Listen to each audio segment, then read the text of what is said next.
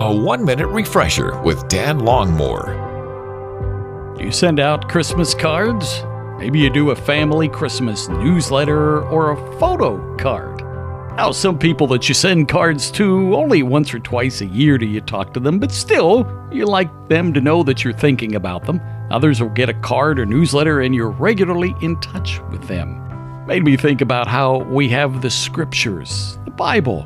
It's God's card of love to you and me. The question is, how often do we pick it up and read it? Think about it. You'll get a Christmas card. If it has a meaningful message in it, you'll probably keep it around for quite a long time. And even though it's not Christmas, you'll pick it up and read it and be reminded of the friendship that you have with the person that's in it. Let's make it a habit to be picking up God's Word on a regular basis, reading His card of love to us, demonstrated through Jesus, His Son.